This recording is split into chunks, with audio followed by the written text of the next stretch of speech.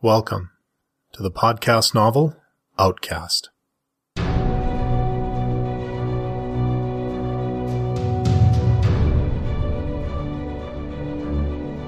Outcast is a science fiction podcast novel written and read by Chris Vidston. This podcast contains mature subject matter, language, and violence.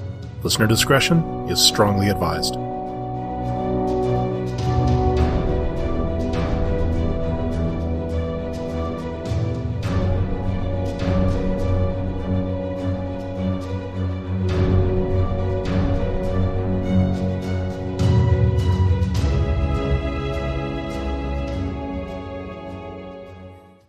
Chapter 22.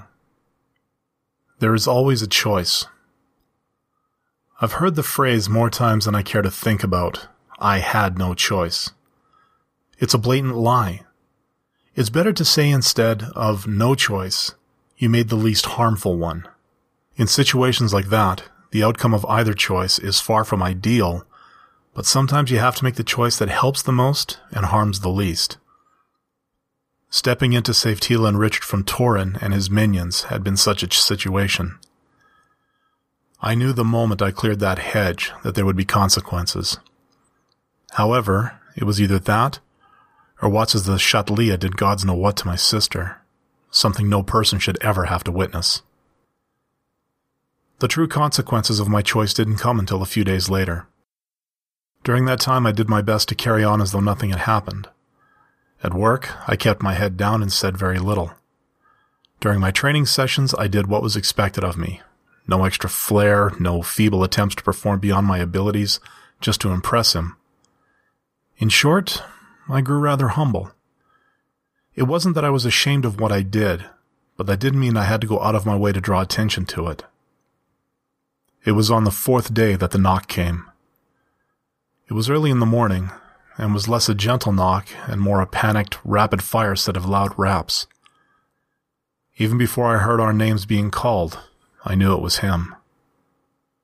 Taki and I disentangled ourselves and quickly donned some clothes. As I approached the door, I could see Taki move off to the side and begin to tense up. She was preparing herself in case the person on the other side of the door had less than friendly intentions. I let my own claws extend and my ears lower as I too prepared myself for a potential fight. The attack came the moment I unlocked the door and pulled it open. It wasn't so much a swing to the muzzle or anything, but more an old man pulling me into a tight embrace. I reeled for several seconds before I realized it was Grandfather. I returned the embrace hesitantly, still trying to process just what in the name of the seven hells was going on. You fool. His voice was cracking and heavy with emotion. You brash, impulsive, unthinking, wonderful fool. You saved her. We broke the embrace and Grandfather hustled inside. Taki was on the door moments later, doing a quick scan outside before closing and relocking it. I wasn't one for keeping alcohol in the dwelling, but there was still a near full bottle of wine left from a previous day. I poured him a glass as he sat at the table. Here, I said. It might not calm your nerves completely. Calm my nerves? He asked, his tone growing more excited. By the gods, Dallin, I should be toasting you with the finest champagne in the land for what you did. He lifted his glass in salute before downing the contents in one very unclan-like gulp. Do you have any idea the repercussions of your actions, grandson?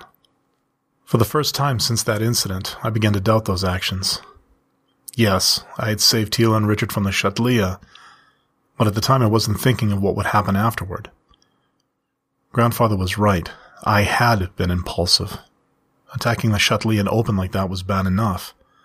That their leader was a Rondoki made the situation all the more precarious. I don't regret my choice, I finally said. Trying my best to sound confident, no doubt failing miserably. Nor should you, Grandfather said, pointing his finger at me. It's high time those whelps met their match. His excited tone was at the same time infectious and unnerving. He almost seemed manic with joy, which made me wonder if his mirth was genuine or if he'd gone screaming off the deep end of sanity. Grandfather, I said, What happened? What happened? He countered. What happened? Your father and Alexander found Tila hovering over Richard like a protective mother, and around them no less than 6 Chatlia near dead. That's what happened. Tila and Richard said little about their savior, though they did mention the eyes and the voice, he continued. And thanks to that person's intervention, Tila is safe. Safe from what? Taki and I pulled up seats adjacent to him. Grandfather leaned across the table. I could visibly see his mood shift from joyful to serious, conspiratorial. Lars is growing desperate, he began. The council is growing more concerned that the Kalpak has not shown up anywhere. I retrieved the bottle of wine and 2 more glasses. I had a feeling it was needed. It is rare when none of the council's shadier contacts can sniff out something so valuable. The odds are against it disappearing the way it has. What about Tila? I asked. Why were the Chatlia trying to take her? Their leader said something about it already being decided. Grandfather snorted. Delusional fools, the lot of them, he said. The it in question was the idea of holding Tila for ransom. What? I began to growl lowly, but stopped when Grandfather raised his hand. By his word, he said, his voice dripping with sarcasm, she would be returned to the clan when the true depth of the Calamar conspiracy was revealed. Conspiracy? Lars' latest accusation. He poured himself another glass, then filled ours as well. He's fixated on the notion that we stole the Kalpak for ourselves, and we have been waiting for the right time to sell it. Your exile was allegedly our way to insert you into the underworld, so you could make the necessary connections with a buyer, hopefully not one under the watchful eye of the clans. I nearly spat out the mouthful of wine I had. The utter absurdity of Lars' claim was nothing short of insane. Me, barely an adult, a middleman for a clandestine art sale? It was ludicrous. I was about to laugh until I thought about Tila's part in all this. Had Torn succeeded in taking her, and if she was indeed going to be held until this conspiracy was revealed, what then? What if no conspiracy could be proven? Would they simply keep her? Or would they... They would have killed her, I growled. Grandfather nodded. Yes. Even if it was just to save face, they would have covered her murder up as an escape attempt once their accusations were shown to be false. He took a sip. Mikhail would probably be taken next, and the same scenario would play out. He shook his head. How could they be so cruel? Taki asked, shocked. Isn't it enough that they hold so much influence over the clans that they have to bring innocence into it? Grandfather shrugged. Who can say? The Kalpak has been in his possession for so long, perhaps he feels as though part of him has been lost along with it. Or perhaps some of his own alliances hinged upon his keeping it. Influential as they are, the entire Midnight Fang clan is still largely a mystery these days. So little is known what lies within their estate's borders, that what we perceive as mere insanity may have its roots in something far deeper than we can speculate on here. So what happens now? I asked. Is Tila safe? Grandfather nodded. I believe she will be. Word of a Lautari loose in Kerala City will give them pause, hopefully long enough to ensure our clan's safety and for the Kalpak to be found. He shook his head. Still bothersome, though. How could something simply disappear like that? What if... I looked over at Taki, who nodded her consent after a moment. What if it's not missing? I asked. What if someone's hiding it? Grandfather's eyes widened. What do you mean? Taki and I shared with Grandfather the conversation we'd had only a few short days ago, and how we believed the Midnight Fang to be behind all of this in an effort to save face and keep the Kalpak to themselves. In truth, I could feel my resolve behind it falter as I repeated it. but I was determined to let my former elder, know everything we talked about and contemplated. As we finished our story, Grandfather leaned back in his chair and craned his neck toward the ceiling. He stayed there like that for several minutes before finally letting out a breath. "It is sound," he said softly. "Wild speculation, to be sure, but no less valid than anything else I've heard about this." "Well done, you two." His smile was warm and genuine. "Now that you know," I said, "what will happen?" "As you said, there's no way I could approach the council with this now," he replied. "However, your theory does have me curious. Our clan may not be more than a family these days, but there are still ways to gain information." His knowing smile said it all. "The Winter Stalkers," I breathed. "They are still our friends and allies," Grandfather said with a nod. "I'm sure I could persuade them to investigate this," he chuckled. "And if you're right, the price the Rondoki will pay for interfering with your betrothal." His smile took on an almost predatory look. On anyone else it would have looked fine, but on someone I'd come to see as eternally benevolent, it left me feeling uneasy. Grandfather finished his wine and then rose. "I should go," he said. "Doubtless the council's lackeys are pounding on our door demanding my presence." Taki and I also rose, and after a round of mutual embraces he opened the door. Before he left, he turned to face me once more.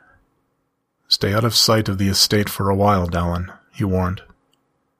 "Lars will no doubt send someone to try and ferret out whomever it was that attacked those Shatlia. I will do what I can to keep them away from this place, but I can only do so much." "I will, Grandfather," I said. He nodded and closed the door. I quickly locked it and sat back down at the table. Some would think I was relieved, knowing that there was even more hope than before for my situation. After all, if the Winter Stalkers did indeed discover the Kalpak on the Rondoki estate, the repercussions for the Midnight Fang would be tragic, to say the least. I would be cleared of all wrongdoing and welcomed back into the folds of my clan with open arms. So why didn't I feel so much like celebrating? I felt Taki's hand on my shoulder, giving it a gentle squeeze. I looked up at her smiling muzzle. "Everything all right?" she asked. I covered her hand with my own, eliciting a gentle purr from her. "I'm not sure," I said. "I mean, I should be doing cartwheels and backflips right now, but for some reason I just feel, I guess, empty." "Empty?" My beloved cougar straddled my legs and sat facing me, her arms around my neck. "Dallin, this could be your chance to get your family back." She leaned in and kissed me. "This whole nightmare could be over for you, and soon. Not many exiles have that chance." "I know, but what am I going back to?" I countered. "I mean, yes, those first few months as an exile were hell, but now? Now I have a good job, a roof over my head, and my only obligations are those I choose to take on.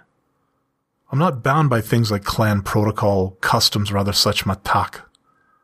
I placed my hands on her arms. "And I have you, the only true light I've had in this whole thing. Knowing what I know about the clans now, seeing what we've seen, how can I strive to return to something like that?"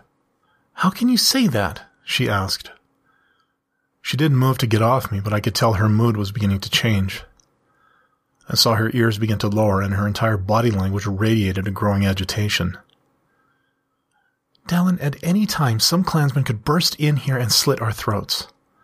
Some days when you leave for work, I leave this place and hide in the woods for fear of such a thing happening. You call that freedom?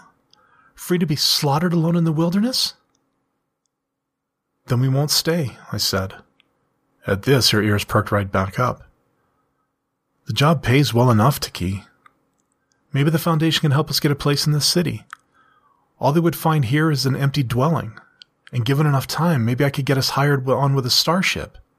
We could leave this place, Taki, you and me, starting over someplace where the clans or the very thought of an exile is unheard of. I must have sounded as manic as grandfather as I spilled the details of my plan to Taki. I explained how advancing in my job could land me in the right company to find a way off this world. It would take time, but I was convinced that it was the best plan now. How could I return to a life that was so artificial? Beneath the veneer of clan nobility and prestige lay a machine that fed off the blood of politics and subversion. How ironic that such an honorable society was propped up on a heritage of dishonor, deceit, and depravity. Why would anyone want to live like that? When I finished telling her my plan, she simply stared at me, her head cocked to one side. I could tell she was trying to process everything I'd said. Looking back, perhaps I did lay it on a little thick, but at the time I couldn't help myself. I was so determined to get us away from the ugliness of clan life that I could no longer be subtle. At that moment, Krasha's allusion to a third option to my condition was the furthest thing from my mind. All I cared about was getting Taki and I away from this insanity. But what about Tila? Your family? The gods were surely laughing at me at that point. With one simple question, Taki had taken my nice, simple plan for us and made it infinitely more complicated. In truth, it wouldn't have stung as much as it did if it weren't for the fact that she was right. By leaving Bengalis, my family would be left at the mercy of the Rondoki. Even with allies like the Winter Stalker clan to support them, my family wouldn't stand a chance if Lars was truly bent on wiping them out. Moreover, if Lars somehow became head of the council, both the Winter Stalker and Black Rose clans would be under his authority. They would be honor-bound to obey his command, even if that command meant they turn on those they deemed friends. I felt myself deflate in the chair.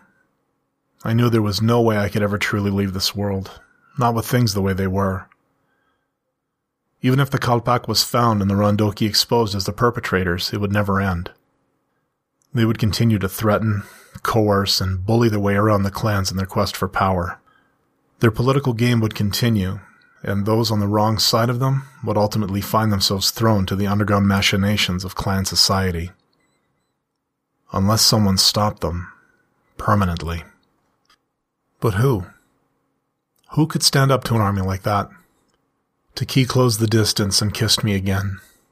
I weakly returned it before she buried her muzzle in my neck. I wrapped my arms around her and simply held her, wanting so desperately to just shut my mind off and revel in the feeling of the cougar I loved in my arms. I felt her purrs begin to resonate with my own, and for those precious few minutes, nothing else mattered.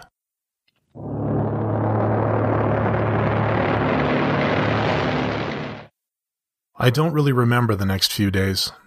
I knew that I woke up, ate, went to work, trained, came home, ate, and went to bed. Beyond that, I remembered nothing. The normally memorable details of day-to-day life, those things that you reflect on in your old age, were lost to me for those days. If someone asked what I'd eaten that morning, I could probably tell them, but I could never remember the smell or taste of it. In a word, I was numb. I wondered at the time if this was what depression felt like. A type of eternal, inevitable frustration from which there was no real escape. I felt like a bird with one leg in a trap, and while I could be free from it, the cost was too great. I wanted to leave. I wanted to take Taki with me to the stars and leave all this behind. But to do so would tear a hole in my heart. However, to save myself from that hole, I would be willingly putting my beloved cougar and I in danger every single day. What kind of life was that for her? For anyone? I wanted to hate my family, to despise them for forcing me into this position. Why couldn't they be a force to be reckoned with like the Rondoki? Why couldn't they stand on their own and not have to rely on alliances and friends to aid them? Why did I feel some sense of obligation to them when they basically cast me aside like so much trash? What in the name of the seven hells did I owe them, or hope to gain from being this anonymous guardian angel for them? Why couldn't I just turn my back on them like they turned their backs on me? They were weak, complacent, unworthy of any respect, yet I couldn't just let go, could I? No, that would be too easy. It would be so much simpler if I could just write them off the same way they did me, but my conscience wouldn't let me. Every time I thought about it, my mind would suddenly fill with images of my time with them before my exile, before this whole nightmare even started. Once that happened, I thought that someday I could be welcomed back into the fold, cooled my anger at them. It would remain cooled for a time, and then it would build again only to be cooled again. On and on, the cycle continued, each time driving me further and further into a funk of indecision. I did my best to put on a brave face during that time. But thinking back, I don't think anyone really believed me. At least those closest to me. At work, all they cared about was me finishing my assigned tasks without getting myself hurt or killed, so they were the easiest to fool. Krasa wasn't easily so placated, but I still did what he said and maintained a decent win-loss record in the sparring sessions. That kept him from asking what was really wrong with me for the time being. Taki knew immediately there was something wrong, no matter how many times I insisted I was fine. She let me use the excuse of I'm tired or I had a bad day at work for the first 2 days and let it slide. But after that, she became increasingly worried. After letting the subject drop for the evening, I could still feel her gaze on me when she thought I wasn't looking. When I would raise my head to meet her eyes, she would quickly turn away or focus back on what she was originally looking at. It made for a few uncomfortably quiet evenings, but at least they were bearable to start with. I knew something had to give sooner or later. It was inevitable. I would either have to resolve this inner conflict, or my body would resolve it for me. I could feel this weight pressing down just that much more with each passing day. My heart ached to be rid of this indecision, but I couldn't do it. To save one, I had to hurt the other, and I couldn't bring myself to do so. Protect my family or save Taki? Both were equally precious to me. Both were a part of me. I needed them both, but I couldn't have them both. Not the way I wanted to.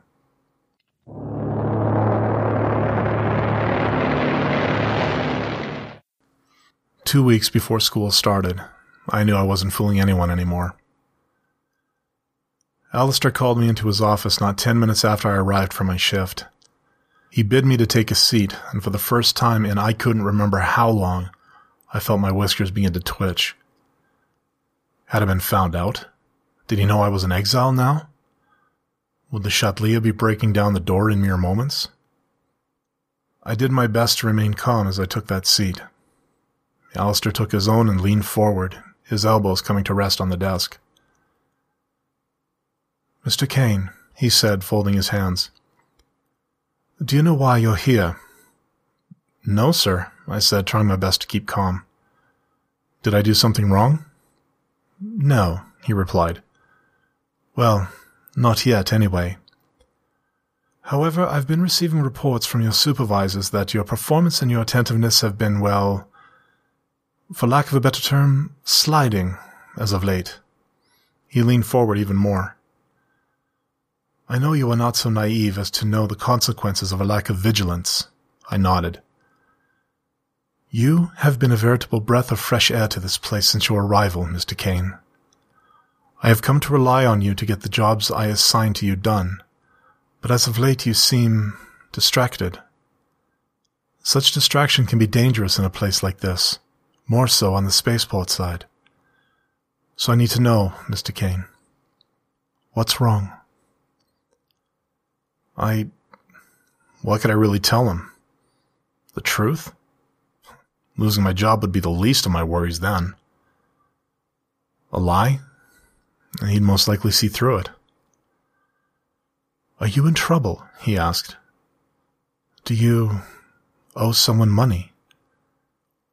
"It's nothing like that," I said. A lot of personal things have come up related to my parents. I thought I was done with it all a few weeks ago, but things are just getting worse. It's nothing bad, Mr. Krang, but it is something I have to deal with. It just won't be easy. Family tragedy is never easy, Alistair said. Otherwise, it wouldn't be a tragedy, would it? He seemed to relax a bit, which eased the twitching of my whiskers considerably. Up until now, you've been an exemplary worker, Darien, he said. And I want to keep that exemplary worker... And I want that exemplary worker back again. So as of now, you are off for the next 2 weeks. 2 weeks? Alistair held up his hands. That should give you plenty of time to sort out whatever it is that has been chipping away at your resolve, and let you come back to us good as new. He smiled slightly. Consider this your vacation time, Mr. Kane. Take some time, get your head firmly reattached to your shoulders, and come back when you're ready. I leaned back. Not having any monthly obligations except for food had made it easy for me to amass some savings. More than enough to make it through 2 weeks of no income. I wasn't worried about that. What did worry me was having one less distraction keeping me away from the decision I had to make. In truth, the last thing I needed was more time to just sit and brood, but it didn't look like Alistair was giving me much choice in the matter. Finally, I nodded. Thank you, I said evenly. I'll get this whole thing resolved so it's not a problem anymore. We both rose and he extended his hand. Glad to hear it, Mr. Kane, he said. We shook hands and I turned to go. Despite the circumstances behind this forced vacation, I couldn't help but feel a small smile twist upon my muzzle. Knowing that I was making a good impression on Alistair gave me just a brief reprieve from that pressing weight on my heart. I knew it wouldn't last, and by the time I made it home I would probably be just as melancholic as I was before the meeting. But at least for one brief moment, I felt just a little like my old self again. I only wish it could have lasted just a little bit longer.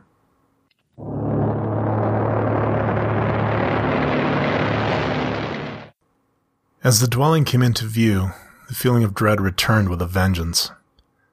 I could feel what little was left in my stomach begin roiling as the anticipation of another night of long, awkward silences loomed. I wondered if the reason that it hit so hard was because of that brief reprieve I'd received from Alistair earlier. Perhaps that one moment's respite made me forget just how crushing my burden was, and now that I was nearing home, the burden seemed determined to remind me of its magnitude. I realized in that moment that I had to do something about this. I couldn't take another sleepless night, another night of constant worry and indecision. I had to talk to her about this and accept the consequences of it, no matter what they were. I opened the door slowly as usual to not startle her. I saw her sitting at the table, her muzzle buried in a book. She looked up from it and gave me a smile, which quickly faded. Normally I would have asked what was wrong, but I already knew the answer to that. I offered a thin smile in response and moved to take my shoes off. Wait. I heard her get up from her chair and walk towards me. Wordlessly, she took my backpack and placed it on the floor before picking up her own shoes. We need to talk, she said, but not here. Why not? I asked. Isn't here as good a place as... You'll see, she interrupted. It only took a moment for her to be ready.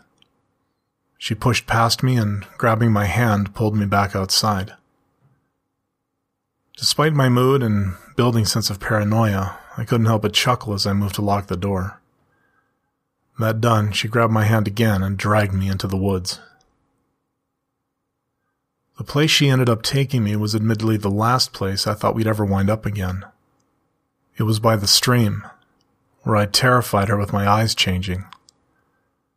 Why did she want to come here? Why did she want to remind us of what happened? She let go of my hand and found a clear space. She sat down, cross-legged, and bid me to do the same opposite her. When I was seated, she held out her hands to me. I gently gripped them in my own and waited. I know you're hurting, Dallin, she finally said after a long silence.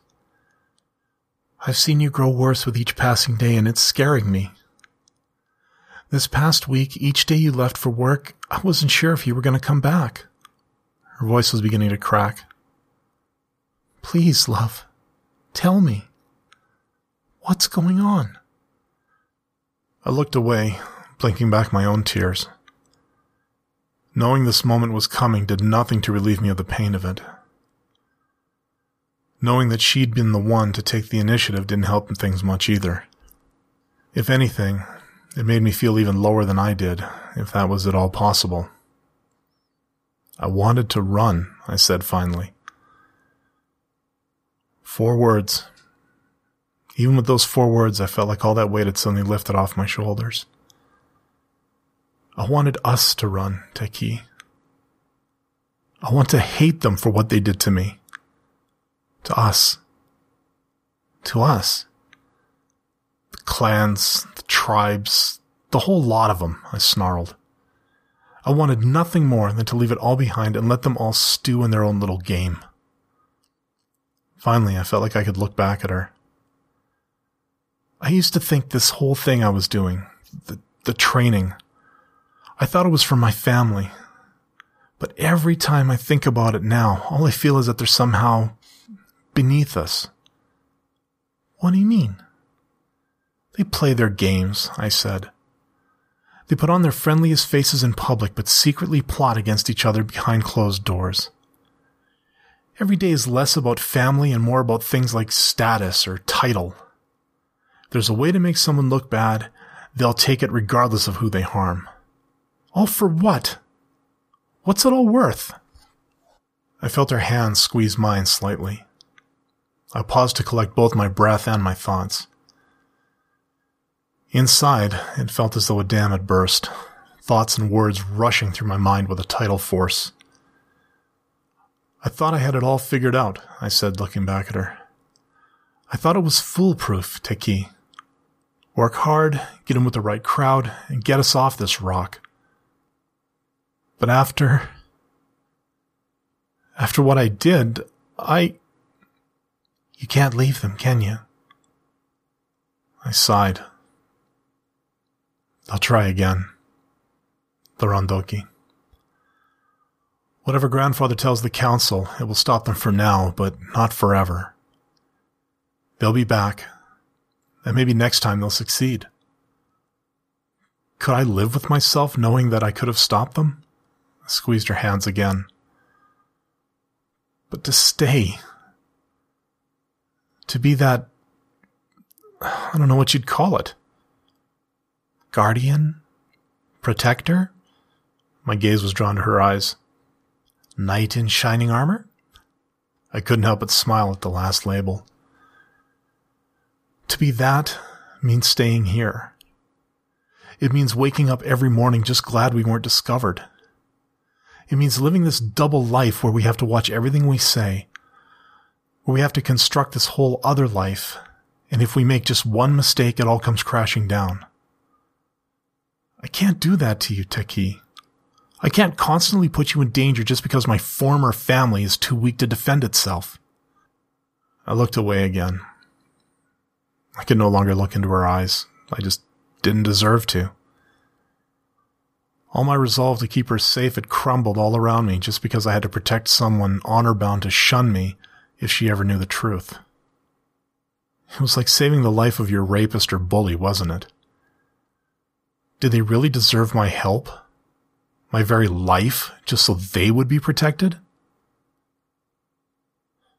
Sadly, the only answer I could arrive at was yes. Tila was innocent.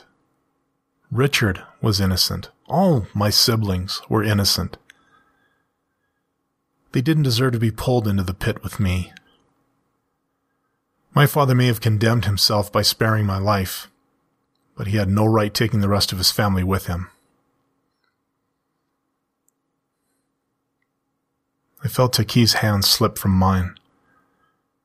A moment later I heard a rustling and looked up to see her crawling towards me.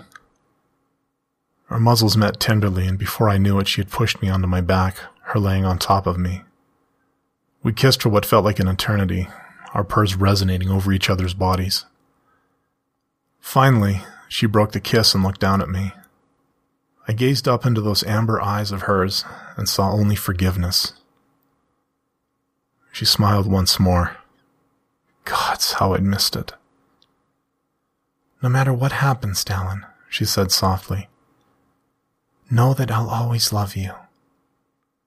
She leaned down again, and our muzzles met once more, this time with that passionate, fiery abandon only two repressed lovers could possess. I heard her begin to moan softly, and I knew that before the night was over, this place would no longer remind me of how close I came to losing her.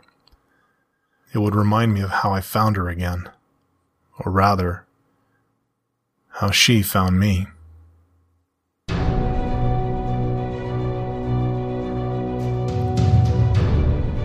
You've been listening to Outcast, a science fiction podcast novel written and read by Chris Fitston.